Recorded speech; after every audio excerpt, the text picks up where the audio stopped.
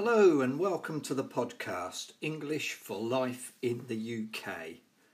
This podcast is for those people who want to improve their English and learn more about life in this country by listening to native English speakers talking in a natural way about a range of subjects. I should apologise for this episode that the sound quality is not as good as we would like. Because of the COVID restrictions, we are having to record these podcasts remotely over the internet, and the quality of the sound today is not as good as it has been in all other episodes, but I hope you will still find it useful. I'm joined today by Christine. Hello, Christine. How are you? Hi, Mark. I'm quite well. Actually, I'm quite tired today because yesterday I had the second of my COVID vaccinations and I think I'm having a very slight reaction to that. So I've been doing a lot of sitting around today. How are you? I'm not bad. I've had a cold this week, but I'm almost over it now. So I'm feeling absolutely fine. And of course, I had my second vaccination a few weeks back now, and I had no after effects from it. So I'm sorry to hear that, but it doesn't sound as if it's too bad. No, not too bad. So today we're going to talk about elections, and particularly local elections that have been happening in the UK. So last week on Thursday, the 6th of May, there were a whole lot of elections happening in different parts of the United Kingdom. So we thought we'd explain a little bit about what they were, why they matter, and a little bit about what happened as well. So I think, Christine, you're going to start and just give us a general overview of what those elections were. Yes. Well, almost every year in this country, there are local elections once a year. And they elect people to the local council. The local council is the local organisation that deals with lots and lots of everyday important things like schools, libraries, and parks and play parks for children. They're the people who organise your bins being emptied. And often they deal with housing, and also they look after care for old people as well. So although they're not as important as national government, I suppose, they are nonetheless very important to our everyday lives. And the councillors who sit on the local council are up for election. Some of the posts in each council are up for election every few years. And so this year there were quite a lot of posts up for election because of the COVID lockdown last May meant that many local elections were postponed. So it was a particularly large one this year. So as well as the local council elections, the Scottish Parliament was elected and the Welsh National Assembly, the mayors. I think, Mark, you're going to tell us a bit about the mayors, aren't you? But several local mayors were elected, and the police and crime commissioners in several areas. And there was also, on the same day, there was one by-election. And that means it was an election to Parliament, an election to Westminster. And that's because somebody who was an MP stood down. So there were lots of things going on last Thursday. So tell us a little bit about an overview of what happened last Thursday then, Christine. Well, it's interesting. There are different ways that people can vote. You can vote by post, or if you want, you can arrange for somebody else to vote on your behalf. But most people go in person to a polling station in their local area. are given a piece of paper with the names of all the candidates, and they'll put a cross beside the ones they want to vote for, and they'll put that in the ballot box. Now, these polling stations are usually in a local school or perhaps a library or a community centre. But there are some funny places to have polling booths. I know that there's one in a museum, one in a pub. There is more than one in a laundrette, where you wash your clothes.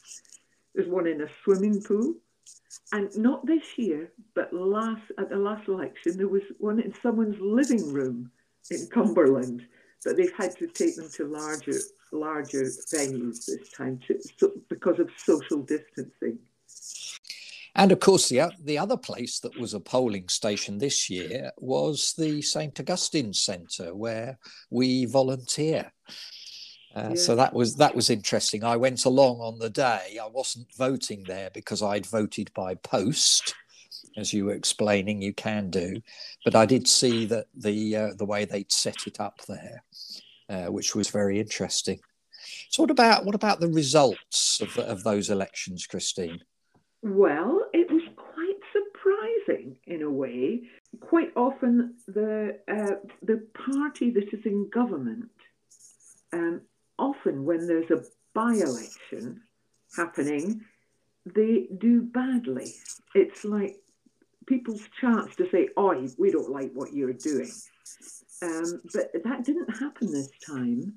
The Conservative Party are in government, and they won the by-election quite easily, a large majority. I mean, in the local council elections, there were also Conservatives did quite well in some areas, but they lost some seats and lost control of some councils elsewhere. The way that the local elections, the system of election is called first past the post, just the same as the Westminster, the main government, the main parliament elections. So that means you just get one vote, and whoever gets the most votes wins. So what happens is that the larger parties tend to win the seats. Yes, in the Scottish Parliament, the election isn't first past the post. It's quite a complicated system where you vote for your local councillor, your local Scottish member, and that is first past the post. But they also have what they call a list system where you vote for parties. It's quite complicated. I'm not going to try to explain it in detail. But anyway, the outcome was that the Scottish National Party won the largest vote and took the largest number of seats by a long way. In fact, they were just one seat short of having an overall majority. So they will work with the Green Party to govern. That's what will happen. In Wales, likewise, the party that was in control before in Wales was Labour, and they stayed in power. In fact, they got an increased majority. And people are surprised.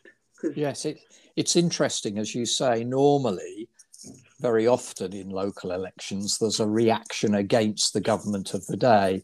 But it does seem this time that, in Scotland, it was the same Scottish government that there was before. In England, the Conservatives, the government did well, and in Wales, Labour did well. And some of the commentators are suggesting that this is partly because of the crisis around the virus and the fact that people have kind of supported the government of the day during a difficult period, and particularly as the vaccination side of things has been going very well recently. So that may be an explanation.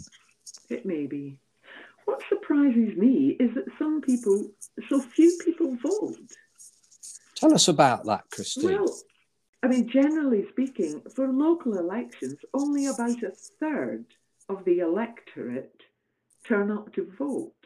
And a third, that's not a third of the adults in the country, because not everybody is on the electorate, because to be eligible to vote, you need to register, and not everybody registers.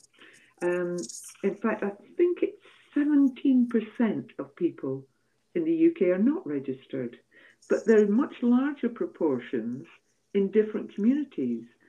So in the minority ethnic communities, it's more than a quarter of the people are not registered to vote.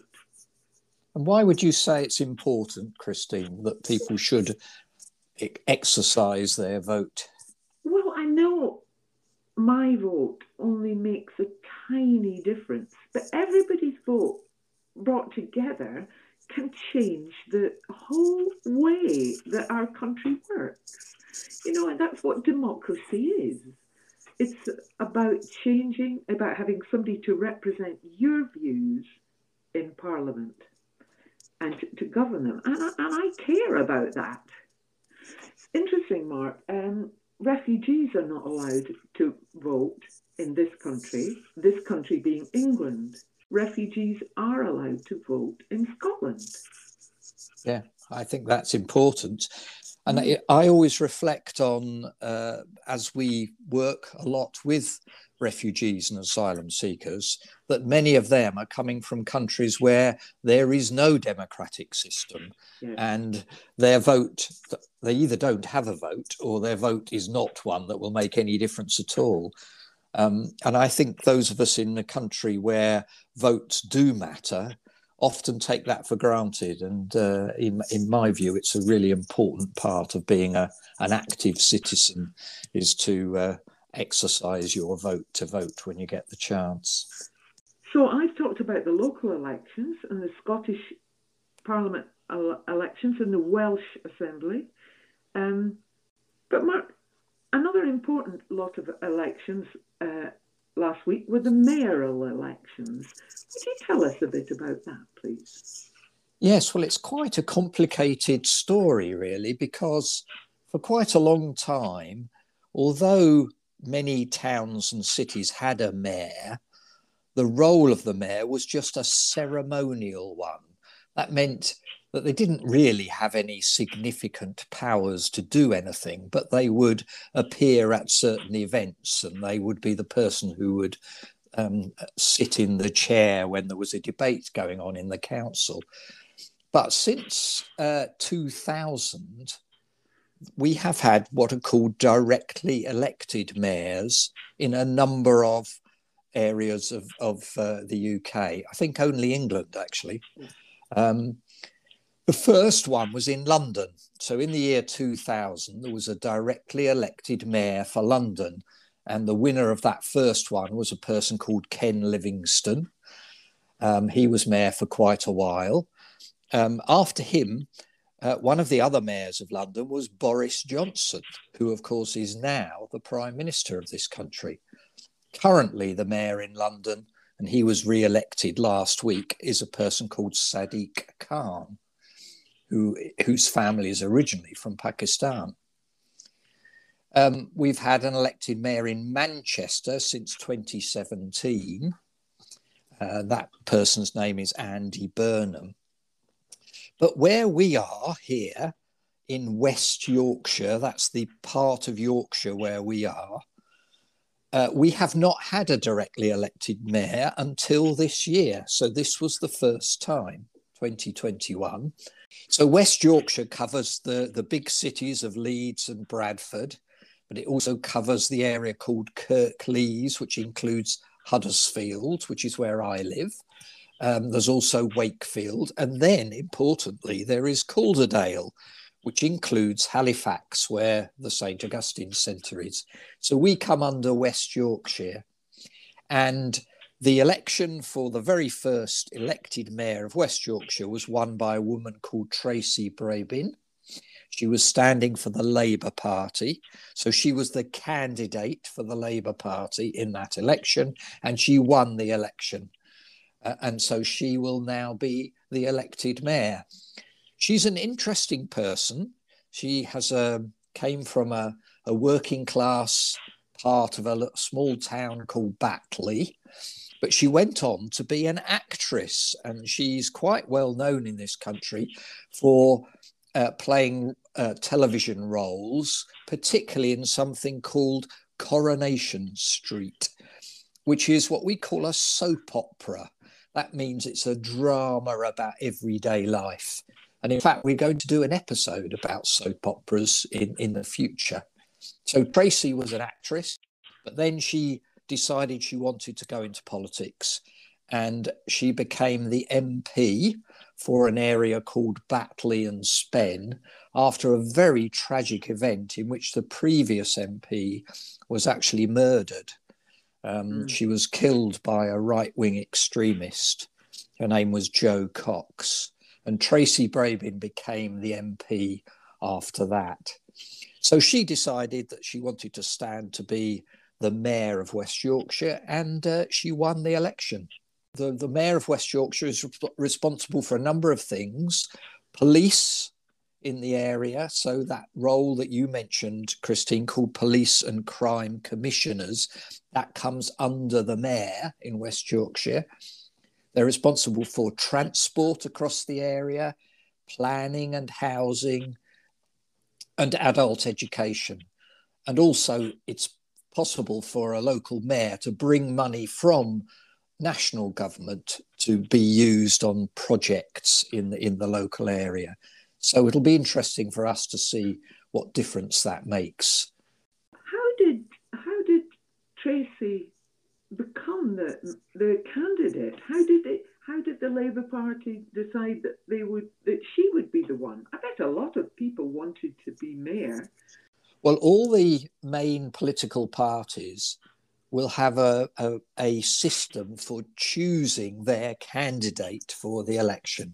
And that's usually called the selection process. Mm-hmm. So they will select the person by voting of members of that party. They will select the person they want to become the candidate.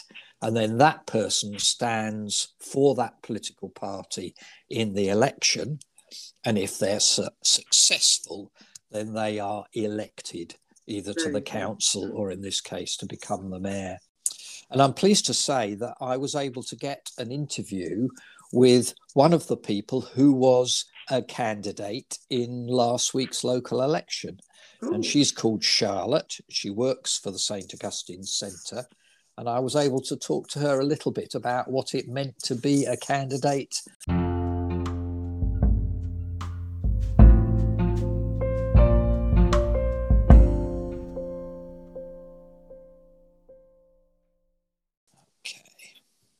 Well, I'm delighted to say that joining me now is Charlotte. Charlotte works for the St. Augustine's Centre. She's joined us fairly recently. But Charlotte also was a candidate in the local elections here in Calderdale last week. So we thought we'd talk to Charlotte about what that experience was like. So, first of all, hello, Charlotte. How are you? Hello, I'm good, thanks. I'm catching up on sleep, recovering from an intense campaign. But yeah, I'm good. That's great. That's great. So start off, Charlotte, just tell us, what does it mean if I say you were a candidate in the local elections? What does that mean? You are the party's chosen representative that will fight the elections and then go on to be the local councillor, or for whatever election it is, you will go on to represent the party in that role. So there's a lot of things that you do as a candidate. That was all a very new experience for me, and it's mainly just kind of putting yourself out there, whether it's going out and talking and engaging to voters to try and understand and listen to what kind of issues are coming up, especially the area where I was the candidate in Brighouse. there weren't any Labour councillors in that area, and there haven't been for quite a long time. So Labour is the party that I was standing for. So we had a big job to do in trying to like really gauge and listen to pick up a sense of what kind of issues were going on in the town, because they hadn't had good representatives there listening for a while. So it was firstly about listening, engaging, trying to just establish a connection with voters, and that, to me, that's what this is all about: connecting and engaging. And I think the more that happens, the better these things can be. And obviously, with COVID, that much limited how the methods in which we engage with people. We've had to use lots of different alternative ways. So we've lots of digital engagement via social media networks, apps like Nextdoor app and Facebook, Twitter. Face-to-face things, I think when the restrictions eased, and I can't remember when it was, like mid-April, so this is only like a month before the elections, and normally in these periods you're building up the kind of presence throughout the year, and we try and avoid the criticism that a lot of politicians get of, oh, you only come around here during election times, because that's not true for a lot of local areas. They're out there in the communities canvassing, or just doing other visible things like litter picks, or we do a lot of that normally in Brighouse, but we weren't allowed to. We couldn't go canvassing, I think, until about the Easter weekend. That was when we were first allowed to go out speaking to people for the first time, and we had to be strictly in groups of 6. You had to wear masks, and it's a little bit strange because people haven't had people coming around to their houses for a long time, but actually the reception on the doorstep was really warm. And tell me about this idea of canvassing then. So that's going around to people's houses. Yeah. Are you trying to persuade them to vote for you? Are you finding out what the issues are for them? What's the main purpose of canvassing? I mean, this is my favourite part of politics, really. It's the most exciting part because you collect a lot of different experiences from talking to people on the doorsteps. So I guess it's got multiple purposes.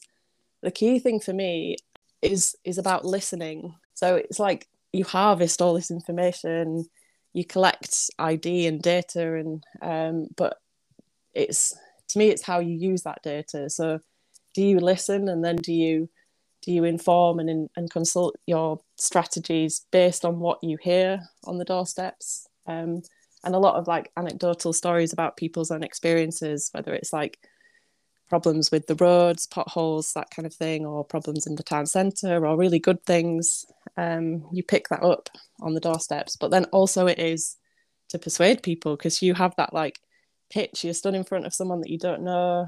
You ask them how you vote, how they're going to vote. So it's really interesting if somebody says they're undecided, and then there's this like, oh, I've got a 30-second pitch here where I can change somebody's mind, and that's actually really exciting, and you can have a really engaging conversation with somebody and kind of pitch why you think you would be the best representative for that place. But it's very different doing it as a candidate as well, because you kind of got to sell yourself. I'd always done it on the other side on behalf of someone else before, but this time it was like, oh, my face is on the leaflet that you give them. My understanding is that also part of the purpose is to find out where your supporters are. Yes. So that when it comes down to the election day, you can try to make sure that people have voted and encourage those people who you know are your supporters to get to the polls. Is that right? It's a very crucial bit. You can map out where all your supporters are.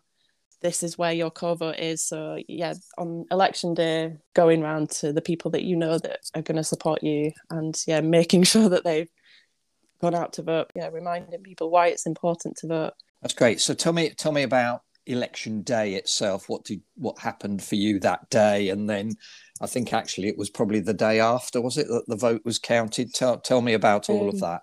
Yeah, it was 2 days after. So it was all different this year because of the COVID restrictions. And so on polling day, that was Thursday, the 6th of May. We went to We kind of plotted where the best places of our support would be to go, and spent the whole day kind of with a little team just going around and speaking to people. We'd pop into the polling station as candidates. You're allowed to do that. It's all about like your presence and visibility, and especially where we were. Brighouse is a little town, so it has a town centre. So yeah, we just make sure that we were just seeing it. Tell us about the results side of it then, what happened. And yeah, so normal times the polls close at 10 p.m. so after the count, and the count is where it's all of the local areas with to the one place in that the centre of the borough for the count, where they count all the votes. So yeah, but this year that didn't happen because they had to limit and control who and was coming into the building, when and what. So we had the long and painful wait of, I think, 2 days. So our count wasn't until Saturday morning. The ballots come in these big black boxes and they pour them all over the table, and then the count sort them all out, and then you can see all the ballots, and you can see that the cross next to your name. So that was quite an odd experience for me as a first-time candidate, seeing that all these people had voted for you. Watching the counts come in behind a big glass screen. That was about an hour, and we got the results about lunchtime. And yeah, we weren't to win, unfortunately, but we increased our vote share and we reduced the opposition's vote share as well. So that, in a very limited space of time, given the national picture, that was quite a good result, which is something to build on. It's like a family. Yeah, overall, Labour won in Calderdale, so we still have control of the council here. Just to explain that, so you were standing in what we call a ward, yes, an area of Calderdale. You were not successful, unfortunately, in that ward, but across Calderdale as a whole, Labour did win more seats than all the other parties put together. Yes. And so they will now be the majority party in Calderdale, and we'll make decisions in Calderdale over the next period until the next election. What are your reflections on local democracy and, the role of local councils? Is that an important part of our democracy? And if so, why?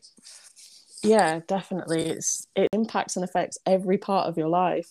Bin collection, to the roads that you drive, if there's potholes, the council, the streets that you live on, the local planning. So that's a big thing in Brighouse and Calderdale. We have to build lots more houses, and the council decide where these houses are built, and then green spaces, parks, any kind of public space, that's local council. Lots of, and just how they run your local town. And I think we're in the process at the minute in the UK of devolution, in particular in West Yorkshire. We've got a new mayor elected. Power is moving away from London to kind of regions, so we can have a say in how in policing, transport. You mentioned the West Yorkshire mayor, so Yes. but you had a particular role, I think, in the selection of Tracy Brebin, who was the Labour candidate and is now the West Yorkshire mayor. Just tell us a bit about that. Yeah, so I ran Tracy Brebin's selection campaign. That started last September, when she said, I'm going to put myself forward. And I'm all for brilliant, strong women, inspirational women in particular, just putting themselves in those kind of leadership roles. So yeah, I worked with Tracy from last September onwards until she was selected as the Labour candidate in December time. The Labour Party members had a vote in December about who they wanted to be the Labour candidate. That everybody could vote from a shortlist of 3 people, and Tracy was selected from that. And she's just got such a spirit and a good energy about her, and I think she'll be brilliant in the job. Real inspirational kind of woman. The only female Metro mayor in the country, which is pretty historic. So.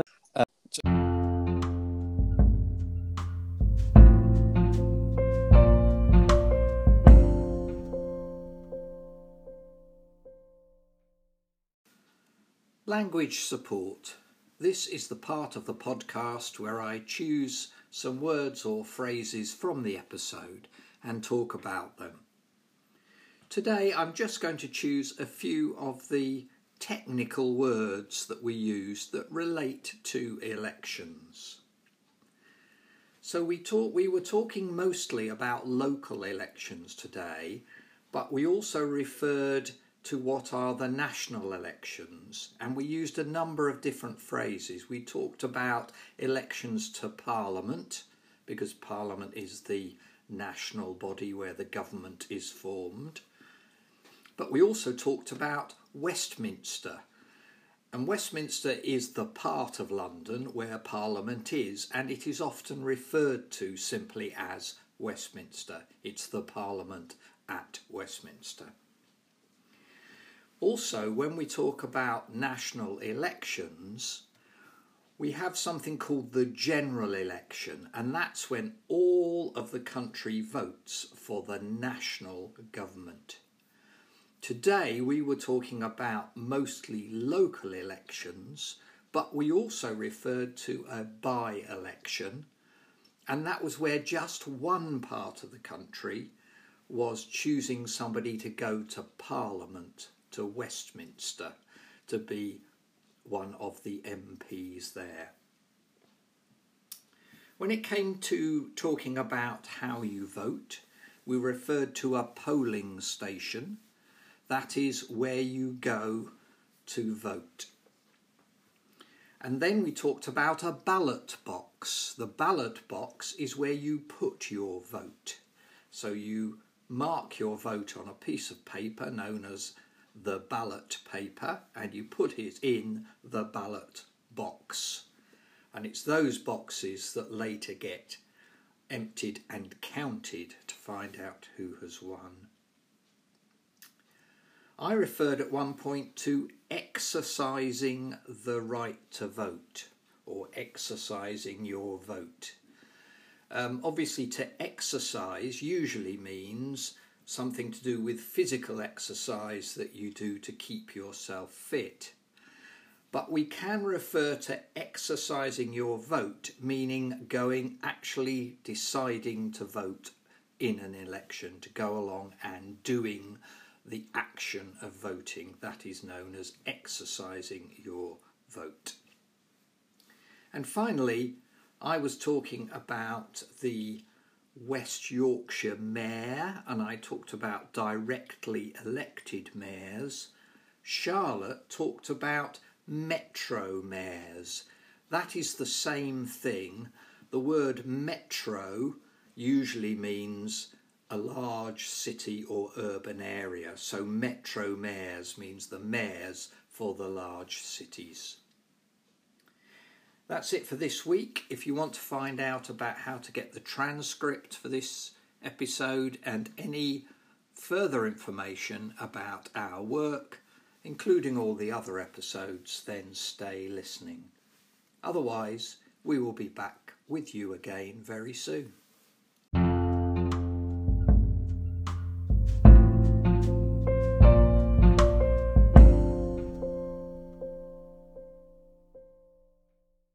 You can find the transcript, that's the written version of this episode, on our website www.staugustinecentrehalifax.org.uk, and that's where you can also find links to all the other episodes and the transcripts, so you can listen and read along at the same time. That's also where you can find out how to donate to help our work. We are a charity supporting particularly refugees, asylum seekers and migrants, but also all those in need in our local area. And we would welcome your support if you felt able to give it. If you follow on the website the links to get involved and donate. We also have an email address. That's englishforlifeintheuk@gmail.com. And we would love to hear from you, your thoughts on our podcast, and ideas for the future. We also have a Twitter account at ESOL Saint, and there is additional material on that site. I will spell out all those addresses. So the website www.staugentralifein.org.uk. So that's the website. The email is englishforlifeintheuk@gmail.com, and that's English for spelt FOR. And finally, the Twitter account is at capital ESOL, capital SAINT.